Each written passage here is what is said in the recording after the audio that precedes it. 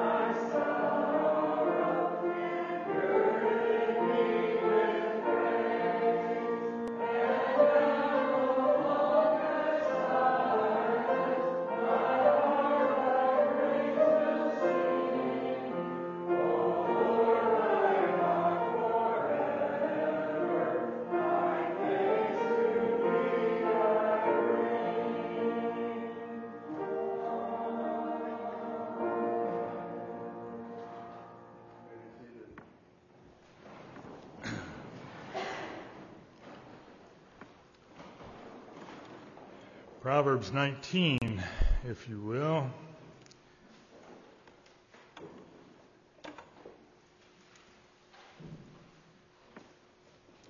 Proverbs 19.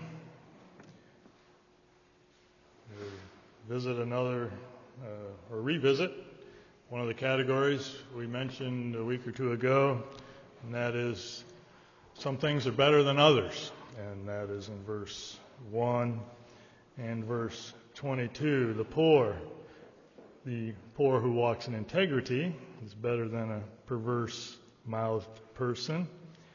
And then verse 22, the desire of a man is kindness, and a poor man is better than a liar. Verse 3 and 19 are paired in topic as well. The topic is anger. And it's interesting that often we are our own worst enemy. The foolishness of man perverts his way, and his heart frets against the Lord. That's old King James, of course. He rages against God. He blames God for his troubles, but his own sin are what caused his trouble, his foolishness. So you don't need a psychiatrist to tell you that you caused your own problem. There's an interesting thing, I think I will bring it out, in verse 3. If you have a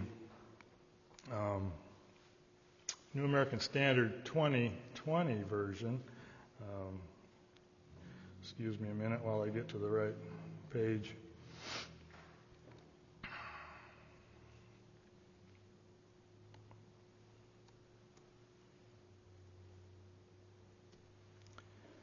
The folly of man subverts his way is the Legacy Standard Version. But the New American Standard 2020 uses the folly of a person. So there was and is this movement of gender, political correctness, even found in our Bible. I'm not saying that that's what the NAS people were doing, but it's curious that all the other versions stick with the word man, and the word is Adam, the Hebrew word there. So it's just something to be aware of. That's something. If you use the New American Standard, the older one still retains man. What I think is important to look for in your version is consistency of translations of certain words. I think that's a big help in scripture memorization and scripture connection. You connect this word with another passage, and that's so important in your understanding of the Bible. And here I think the Legacy Standard, which is newish, but it's been around a few years, I think. You won't have any trouble getting used to it if you're used to the New American Standard. It's very close to that with but I think some significant improvements. One of them is that they spell out the word Yahweh instead of just using capital L-O-R-D. But I did want to point out that other difference because it falls within the verse that we have. And that is the translation of the word Adam. In my humble opinion, it should be man. So there's the witness we have here of the courtroom setting. Witnesses and justice. This would probably be one of the main themes of this chapter. Verse 5, verse 9, verse 12, verse 28, and 29. All refer to that. And then a couple of verses about sloth. We often, we need to be reminded not to be lazy, don't we? That's very easy to fall into, especially in days of prosperity. It's very easy to be slothful, especially regarding the things of God, when we have so much by way of Bible teaching, preaching available to us. We can become fat and lazy in our walks if we're not careful. Verse 27 I like because it echoes back to chapter 1, verses 10 and 15. He reminds us that this is written as a father to a son. It is a father writing to a son or sons. They were royal family. Solomon's sons, of course. He's very anxious over the son. And you can hear it, I can imagine it anyway, in his voice, the earnestness. My son, listen. Or in this case, stop listening to those who cause you to err from the ways of knowledge. So, chapter 19. Better is a poor man who walks in his integrity than he who is crooked in lips and is a fool. Also, it is not good for a person to be without knowledge, and he who hurries his footsteps sins. I'm reading Legacy Standard, by the way. The folly of man subverts his way, but his heart rages against Yahweh. Wealth adds many friends, but a poor man is separated from his friend. A false witness will not go unpunished, and he who breathes out lies will not escape. Many will seek the favor of a noble man, and everyone is a friend to a man who gives gifts. All the brothers of a poor man hate him. How much more do his friends distance themselves from him? He pursues them with words, but they are no more. He who acquires a heart of wisdom loves his own soul. He who keeps discernment will find good. Here's another good example that I think the Legacy is trying to do. And I shouldn't make all these opinions because I haven't been reading it that long, but these things jump out at me because I read the old King James Version and compare it to the others. But here they say, he who acquires a heart. And the word heart is the correct word. The old King James says, he who acquires wisdom.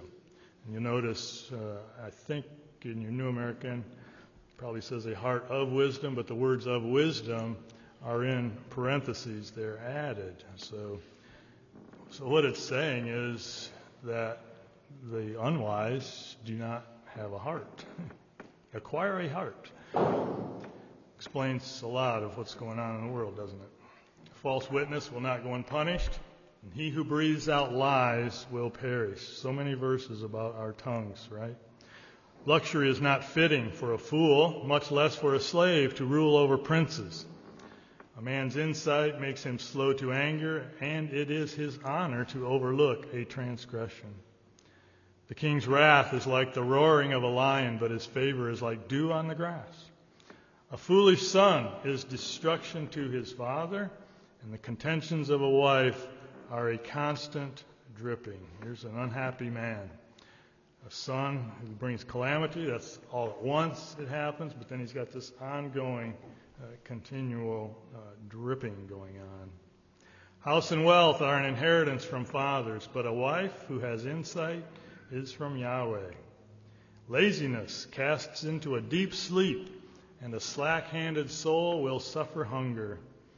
He who keeps the commandment keeps his soul, but he who despises his way will die. He who is gracious to a poor man lends to Yahweh, and he will repay him for his bountiful deed. Discipline your son while there is hope. Do not direct your soul to put him to death. Another proverb says, he who doesn't discipline his son hates his son. A man of great wrath will bear the penalty, for if you deliver him, you will only have to do it again. Listen to counsel and receive discipline, that you may be wise in the end of your days. Many thoughts are in a man's heart, but it is the counsel of Yahweh that will stand. What is desirable in a man is his loving kindness, and better is a poor man than a man of falsehood. The fear of Yahweh leads to life, so that one may sleep satisfied, not visited by evil. The sluggard buries his hand in the dish, but will not even bring it back to his mouth. Strike a scoffer, and the simple may become prudent, but reprove one who has understanding, and he will understand knowledge. So for the wise man, a word is enough. He doesn't need to be smitten. He who assaults his father and causes his mother to flee is a son who brings shame and humiliation. Cease listening, my son, to discipline, and you will stray from the words of knowledge. A vile witness scoffs at justice, and the mouth of the wicked swallows up iniquity. Judgments are established for scoffers. The word is rods, by the way, are established for scoffers, and beatings for the back of fools. So if you would turn now with me to hymn number 543 before John comes to bring the word, number 543.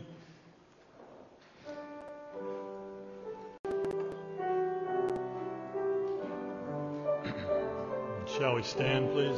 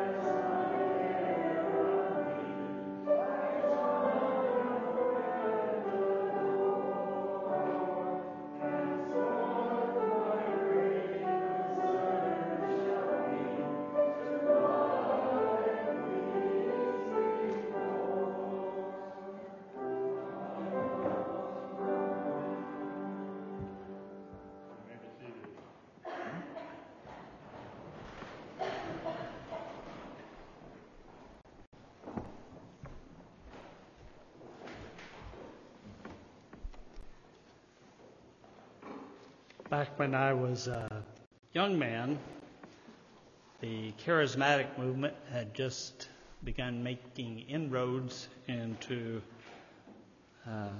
my section of the church. I was a Southern Baptist, and we began to notice a little bit of difference amongst the young people, at least, and how they went about wanting to worship the Lord.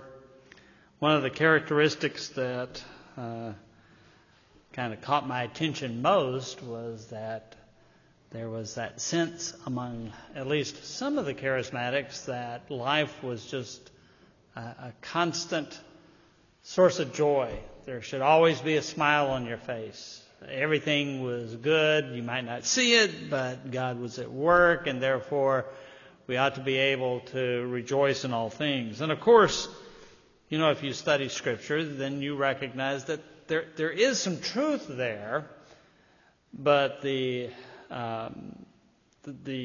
excessive interest in the outward appearance was one of those things that, again, just kind of caught me off guard, and trying to think through, you know, had they figured out something that I should have known. As the years have worn on, it has become easier and easier for me to see why it is that we as Christians are said to be followers of a man who is called Man of Sorrows. There is sorrow in life. There is no escaping that. And it is something that we simply learn to accept and deal with as the people of God. And it does make a difference, that faith in God, that helps us to be able to contend in a almost constant battle sometimes against those things that would cause us to be depressed, despondent, discouraged. Again, those are part of the Christian life, and we recognize that, and having recognized that, we seek out those scriptures that help us to be able to deal with situations like that. I want to look this afternoon at least the first half. I was warned about any sermons over 20 or 30 minutes, so I want to look at Psalm 37, the first 20 verses of that. You'll notice from the heading there that this is a psalm of David. You remember David's life. David was one who, in his young manhood, after having been anointed king of Israel, went on the run for 7 years from Saul, who was seeking his life. It's not an easy life that he had then. If you'll read, and this is one of the things that only with that, I would guess, the last 5 to 10 years I've taken real note of, is so many of David's psalms speak of the enemies that surround him, friends that have betrayed him, the hidden face of God. He is a man, in other words, who understood what difficult circumstances could do to you, and yet he was able to sing of the praise of God nonetheless. And because we live in a fallen world, and because we ourselves are fallen people, it is well that we learn from men like David how to be able to confront those difficulties of life that can sometimes even shake the foundations of our faith. Well, he does that here in the 37th Psalm. Rather than reading it all at once, if you don't mind, I will just read a few verses at a time and make comment and hear what David can teach us about finding that peace and joy that God does make available even when we're in the midst of it, even when our life seems to be falling apart and we are struggling to make sense of the world about us, particularly the wicked who are in it, who seem to prosper. Common theme that is to be found in the Psalms. It's good to listen to him and find that way that we can continue to move forward in a faith that is growing. We begin with the first 2 verses of Psalm 37. Do not fret because of evildoers. Be not envious towards wrongdoers, for they will wither quickly like the grass and fade like the green herb. Let us begin our understanding of this passage by turning to the Lord and asking for His grace. Our Father, we We would like to think of the Christian life as one where we have mastered that confidence in you that just eliminates all struggle, all fighting against our own sin. It enables us to worship, to praise, to adore you in every moment of life because we see you at work behind the scenes. It would be nice to have that kind of life, but we recognize our own frailty of heart and mind and ask that you would guide us this afternoon to hear some things that may give us pause as we think about dealing with those struggles of our own life, and doing so in such a fashion that we end up where David always did, and that was with the ability to praise you as the one who held him steady all along. We pray these things in Jesus' name. Amen. Don't fret over, don't envy the wicked. Well, that's nice. You do know that the wicked oftentimes have some good things. They have a good life. It seems that they are growing, they are prosperous, they are popular. And sometimes we look at that stuff and say to ourselves, it'd be easy to live life if life were like that for us. In Scripture, we learn to see that the unfairness that is inflicted by the wicked man on God's people is something that is always under God's control. And again, we say that. We say it's because it's scriptural. We know it to be true, but it's hard to see. God is in control. We need to remember that, because sometimes in that envious spirit, we say to ourselves, God, why can't you give me that life? I could do a lot better with it. If I had their money, if I had their position, their power, I could handle it a lot better.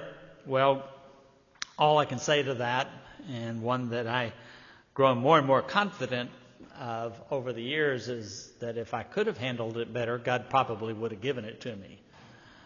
But we need to be careful in being envious, because, after all, what is it that they have?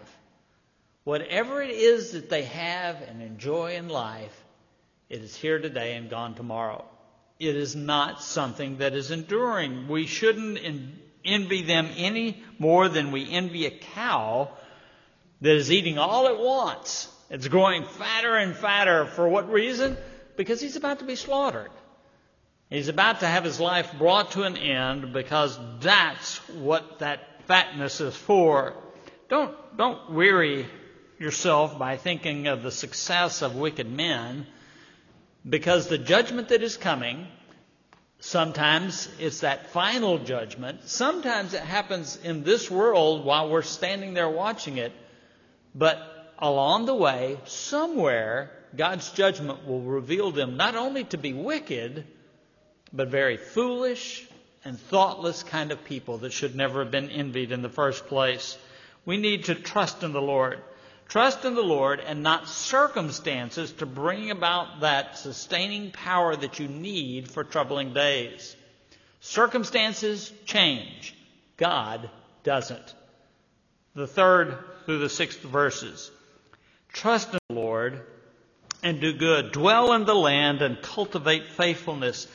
Delight yourself in the Lord, and He will give you the desires of your heart. Commit your way to the Lord. Trust also in Him, and He will do it. And He will bring forth your righteousness as the light and your judgment as the noonday. Rather than focusing on their evil, what does David say we ought to do? We ought to focus on those good things that we can do. We can tell ourselves, if only I had that, if only I were there, then I could do so much more. God has given you what you need for your life, not for somebody else's life. God has given you what you need for your life. Trust that He has given you enough to do what you should. Love others. And yes, that means even your enemies.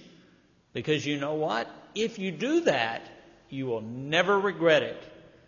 Following God's commands, you will always be able to look back and see, even if somebody has taken advantage of you, if you've shown that love of God to them, you can rest at night and say, I've done what my Lord asked me to.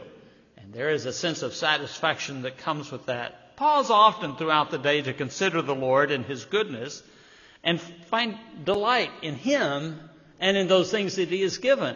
For the delight is there for you.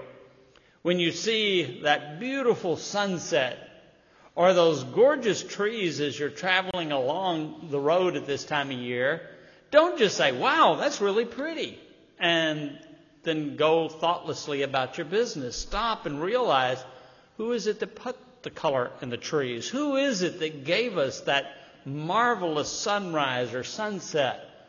And let your mind wander to the beauty of God, for He is the one you are going to spend eternity with.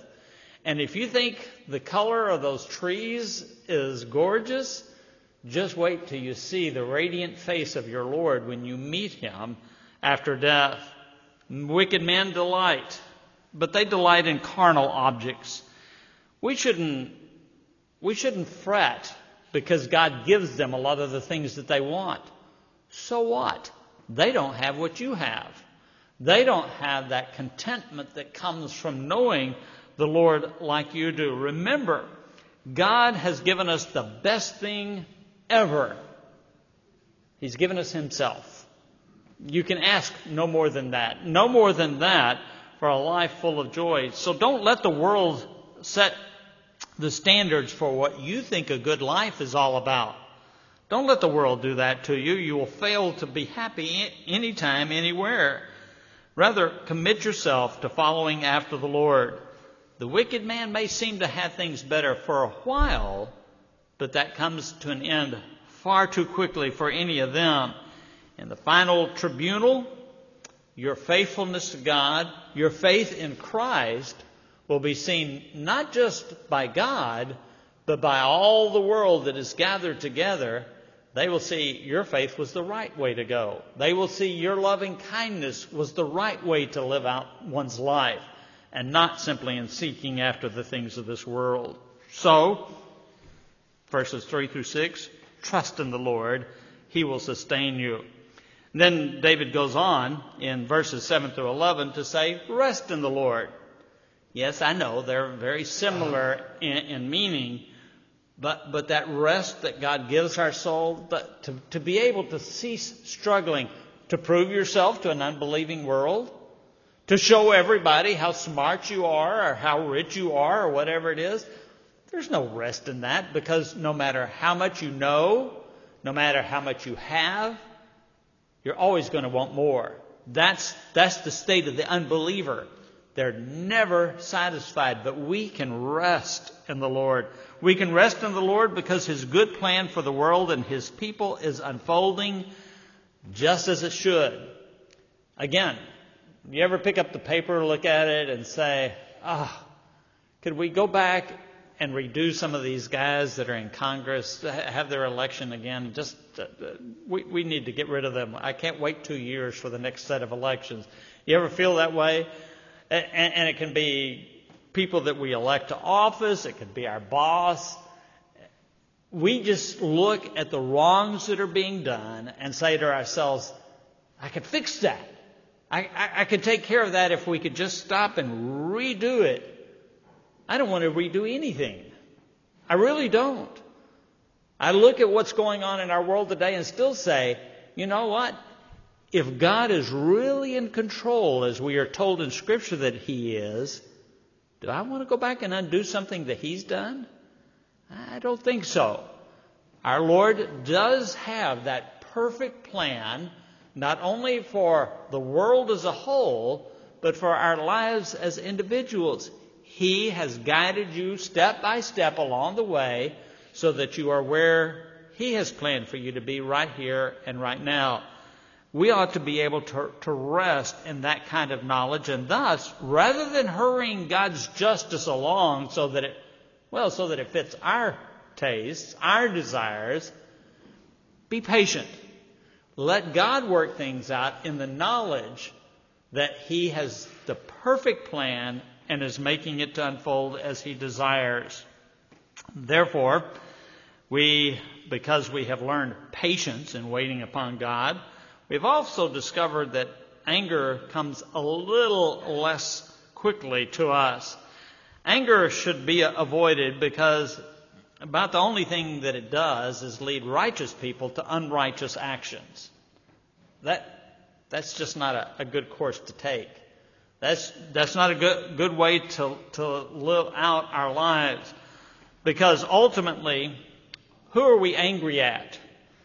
Are we angry at the guy in the office who got the job that we were trying for? Are we angry at the guy who's driving the new car that we had been saving to get and yet we just never seem to be able to get there? Are we angry at them? Or are we angry at God because He hasn't allowed us to prosper as we think we deserve? Prosper because we've worked hard for the things that we have and just can't manage to get what we want. We need to be careful about that anger that leads us to direct our dissatisfaction with life at the one who doesn't deserve to be thought unsatisfying. We direct it towards God ultimately. And besides that, why would we want to exchange short-term gain for what we have, an eternal inheritance? I know I've heard of cases, one of them close to home, where a man had set up at his death for his inheritance to pass on to certain family members. Well, somebody with a good lawyer undid everything that he had planned and gained it all for themselves, and children were left to be on their own. Now, that's just not right. That's just not fair. An inheritance, even of a guy who is smart, may not do what he wanted it to do. God's inheritance? Who's going to take something away from God? Who's going to take away that treasure that we have that is stored for us in heaven? Certainly no thief on earth, no rust is going to despoil it while it is kept where God says it ought to be. Let them enjoy their day in the sun. Let them enjoy their moment of fame while they are here on earth, for it is going to be swept away in an instant. Even in this life, those whose hope is in God have a share in those things that bring true enjoyment. I hope, though I have just said we all suffer sorrow, that's part of living in this world, but I surely hope that you find joy in some of the things that you have in life, some of the accomplishments you've had, some of the blessings that God sent that you simply didn't deserve at all. I hope that you find joy in such things, but remember, the best of all is still God. There's also the pleasure of friends who are always by your side. You know those people. They seem, as I get older, to be fewer and fewer, simply because there are fewer of us around. But nevertheless, they're always there. Whenever you need a shoulder to cry on or an arm up, they are there. But more importantly, we have the Lord who walks with us day in and day out. There is that promise that He has given to us when our Lord Himself, while He was here on earth, spoke, and He says, I will never abandon you. You know, those are words that were hard for me to preach at Easter season sometimes. Our Lord crying out on the cross, my God, why have you forsaken me? You know why He died like that? It is so that we don't have to. God never, ever, for a moment, abandons any of His children. He is there to provide exactly what is needed for the moment. Even in the midst of poverty and turmoil, we find not just peace, like the world does, we find a peace that passes understanding, because we serve a God who knows how to give liberally, abundantly. And then, thirdly the wicked, no doubt, have a truly menacing appearance. I hope you don't get me wrong. God is in control, so don't worry about the mean guys who are running the country or running the city or running your workplace. I don't mean that. They can make threats that are unsettling. They can make threats that truly are dangerous. There is no doubt about that. Look there at that 12th and 14th verse. The wicked plots against the righteous and gnashes at him with his teeth. The wicked have drawn the sword and bent their bow to cast down the afflicted and the needy, to slay those who are upright in conduct. Yeah, they're dangerous people. They can hurt you. They can hurt your friends and your family members. I don't mean to suggest by the idea that God is in control that you never have to fear wicked men hurting you. That's simply not the case. Sometimes it seems that the wicked can carry the world with their lies and turn everyone against us. Do you ever feel kind of like a loner as a Christian anymore? Like there's fewer and fewer that you look at and you say, oh, okay, I think these will be true to God to the end. And you find yourself disappointed sometimes to the point that you think to yourself, I don't know, are there any who are left that you can trust all the time? Well, it may seem, again, that the world can turn everyone against us, but when confronted with their craftiness, while it may seem they can pull off anything, they can't. Not really. They can't. Their threat to upset God's plan for our future in this world, do you notice how God responds? This is the second of two Psalms that I can remember that this comes up. The Lord laughs at these men, for he sees that their day is coming. We think sometimes God is kind of sitting on the edge of his throne and he's kind of biting his nails and going, boy, I hope this works out because I had it planned well, and he's just kind of sitting there worried. Our God looks at the enemy, no matter how many he may add to his numbers, and he laughs at the very idea that they are going to upset his plan. They can't. Because he's God. He literally has all power. There is nothing that he cannot accomplish, no foe he cannot defeat. Their threat may be real sometimes, but while the wicked man may not believe the day is coming, while sometimes we wonder if the day is coming, it is. And those wicked men will be judged for their sins, and then they will be sent off into a place that we never have to worry about them again. God will turn their own evil plans that seem to work for them against them so that they can fight no more. Those 15th through 17th verses. The sword will enter their own heart, that sword that they have aimed at the needy, the righteous. Their sword will enter their own heart. Their bows will be broken. Better is the little of the righteous than the abundance of many wicked. For the arms of the wicked will be broken, but the Lord sustains the righteous. Their own plans meant to harm us will ultimately bring about their own demise. Sin has within itself the seeds of destruction that finally bring it to an end, and that's because we have a moral God who has created a moral universe, and no more than we can break the laws of physics that say gravity makes me fall when I stumble, can you defy God and get away unscathed. Judgment Day is coming. Again, sometimes we see it in this world. Always we know that it will occur at the end of time. God will bring about an end to their glory. They do have a glory about themselves. Don't forget that. Their wealth, their power, their popularity, those things, it does make them look invincible sometimes, but you can't beat God. Not in the end. He brings about their end so that they vanish like smoke, and they do it in a moment, and then they're forgotten. I don't have my glasses on, but I've seen a few of you. You're old enough to remember the Soviet Union. Soviet Union. Oh, we were always talking about how, well, first of all, we were going to wave off their nuclear attacks because we were hiding under our desks and there was nothing to worry about under there. But there was always, how can they be defeated? It doesn't seem to matter what we do.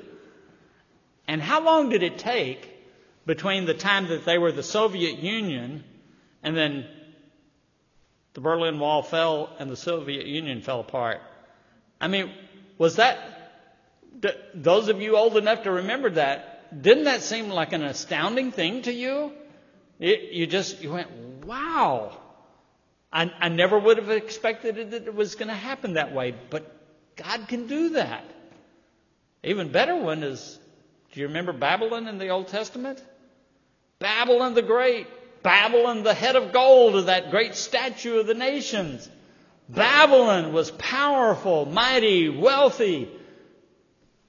One night, they're in there having a party. Remember the handwriting on the wall?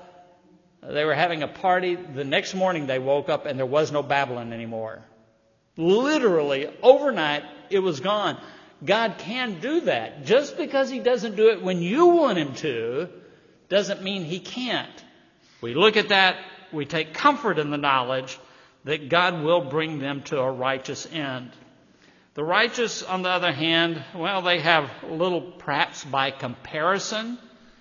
But in contrast with the wicked, we find contentment with the things that we have. I didn't steal from anybody to get what I have. Boy, if I could steal and get away with it, I would do that. No, that's not the way that we think. We stop, we see what God wants us to do, and that's what we do. And even though it leads to less perhaps than what the world has, we go to bed at night comfortable because we've pleased our Lord. We've done what He has asked us to do. There is no measure of guilt because we had to climb over the next guy to get the position at work we wanted. We didn't have to lie about him. We didn't have to bring his character into question. We just did our work, and one day they called us into the office and they said, okay, the job is yours because you're doing a good job. And we go, hey, that's cool. I don't have to worry about the idea that I've hurt somebody to get what I desire.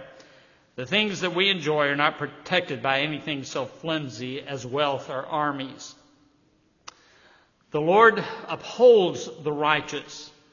He knows our future. He knows what tomorrow holds. Do I want to know what tomorrow holds?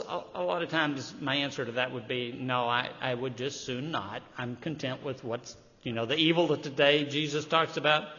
That's good enough. Tomorrow will have its own. I'm good with knowing today what I know today. But even if I did know, would it make any difference? No, because I am just as certain without knowing the future. I know the God who has ordained the future. And I know He's good. He's righteous. He's just. And He loves me.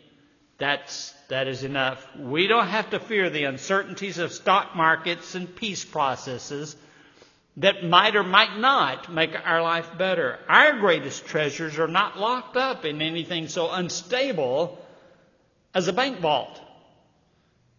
They are hidden for us in the heavenly realm. Is this life of perpetual, uninterrupted joy that we have? And yes, joy is always a possibility. But is it untouched by sorrow and struggle? I want to close with two passages, and I'm just going to read them real quickly. Two passages that kind of give a shape to the kind of life that we're talking about here so that you understand that it's not all sorrow and it's not all joy. And see how those kind of mesh together for the Christian. The first of them is to be found in 1 Corinthians chapter 4, verses 7 through 9. I would turn there quickly, but I don't have the dexterity. 2 Corinthians, 2 Corinthians chapter 4, verses 7 through 9. But we have this treasure, and just so you'll know, the treasure is the light of Christ, His salvation, His grace that is in our life. We have this treasure in earthen vessels, that the surpassing greatness of the power may be of God and not for ourselves. The good things we enjoy, they come from Him and not because of our hard work. We are afflicted in every way, but not crushed, perplexed, but not despairing, persecuted, but not forsaken, struck down, but not destroyed. Now there you go. That's the Christian life that David is talking about. He suffered, he was persecuted, he knew what it was like to be on the run, his life in his hands, and yet David made it through to the end of his life. And what is the title that is given to him? He was a man after the Lord's own heart. Despite the murder, despite the adultery, he was a man after God's own heart. Now, there's the Christian life for you. It is not an easy life, but boy, is it a rewarding life. And what other one would we choose for ourselves than what God has given to us? And then finally, one from the Old Testament. It is one that I use often, probably because I think about it often. Habakkuk was given a message. He comes to the Lord and he says, God, do you not realize how corrupt the people of this country are? And God said, yes, I do. That's why I'm sending Babylon to wipe them out. And then Habakkuk stops and thinks and he says, okay, wait a minute. That wasn't the response I expected. How can you use the ones who are more unrighteous than us to bring about such a thing for your people? So he was conflicted. God gave him the answer that he was asking for, and it wasn't the one Habakkuk wanted, which is one of the reasons I'm not all that anxious to know what tomorrow holds. I will see it when I get there, because God's answers are sometimes, well, not exactly what we would expect. All right, so he's in a situation, and it is very clear, not only from the opening of the book, but throughout, that God is going to judge the people Israel. And in fact, the nation will be destroyed as a nation. They will no longer exist. How would you like to hear that message about our country? I know the direction that it's going, and it looks terrible, and that may be what comes. But how would you like to hear from God himself, your country will not make it through the next 5 years? I don't know that it was exactly 5 years for Habakkuk, but it wasn't very long. How would you like to know going into it that is what was going to happen, and that there was no turning back, no repentance would make any difference? Here's how Habakkuk ends it. Beginning in the last chapter, chapter 3, verse 16, I heard all this about judgment coming. I heard, and my inward parts trembled at the sound. My lips quivered. Decay entered my bones, and in my place I trembled, because I must wait quietly for the day of distress, for the people to arise who will invade us. Now, that pretty well captures my view of what life would be like if I knew judgment was coming on us very soon. But it is the next part that we need to take to heart. Though the fig tree should not blossom, and there be no fruit on the vines, though the yield of the olive should fail, and the fields produce no food, though the flock should be cut off from the field, and there be no cattle in the stalls, yet I will exult in the Lord. I will rejoice in the God of my salvation. The Lord is my strength, and he has made my feet like hinds' feet, and makes me walk on my high places. That is the faith I want. That is the faith David had. Whatever it may look like out in front of us, people know this. God still loves his people. He still says the gates of hell will not prevail against us. And the result ought to be for us like it was for Habakkuk. I don't care if nothing good happens. I will exult in my God, the God of my salvation. That is where we are to find our joy. Quit looking for it in circumstances. Quit looking for it in the promises of the president or the mayor. Quit looking for it in your bank accounts. It is to be found in God and God alone. And when you have found that, then even the most difficult of circumstances, no matter how long it goes on, you'll find you can look at the end of the day and say, I do exult in my God, the God of my salvation. for he has promised great things for me. Let us bow in prayer. Our God, how good you are to us, and sometimes we don't even recognize it. We read the papers, we hear what people say, our heart tends towards the darkness, and we wonder, what is God doing? How is he going to make this all go away? Our response to that is, we don't know. But what we do know is that there will always, even in the midst of distress and sorrow, there is always, as it was with Habakkuk, cause to exult in the God of our salvation. You have been gracious to us beyond anything we deserve, anything, in fact, even that we can imagine. And for that, Father, we give thanks and pray.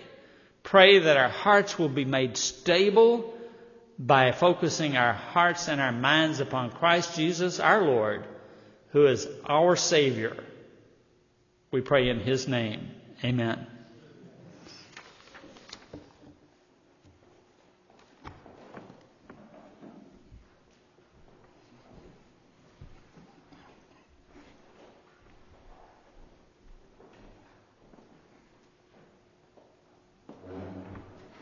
Thank you, John, for your labors in the Word for us today. Let's close our time with hymn number 519. 519.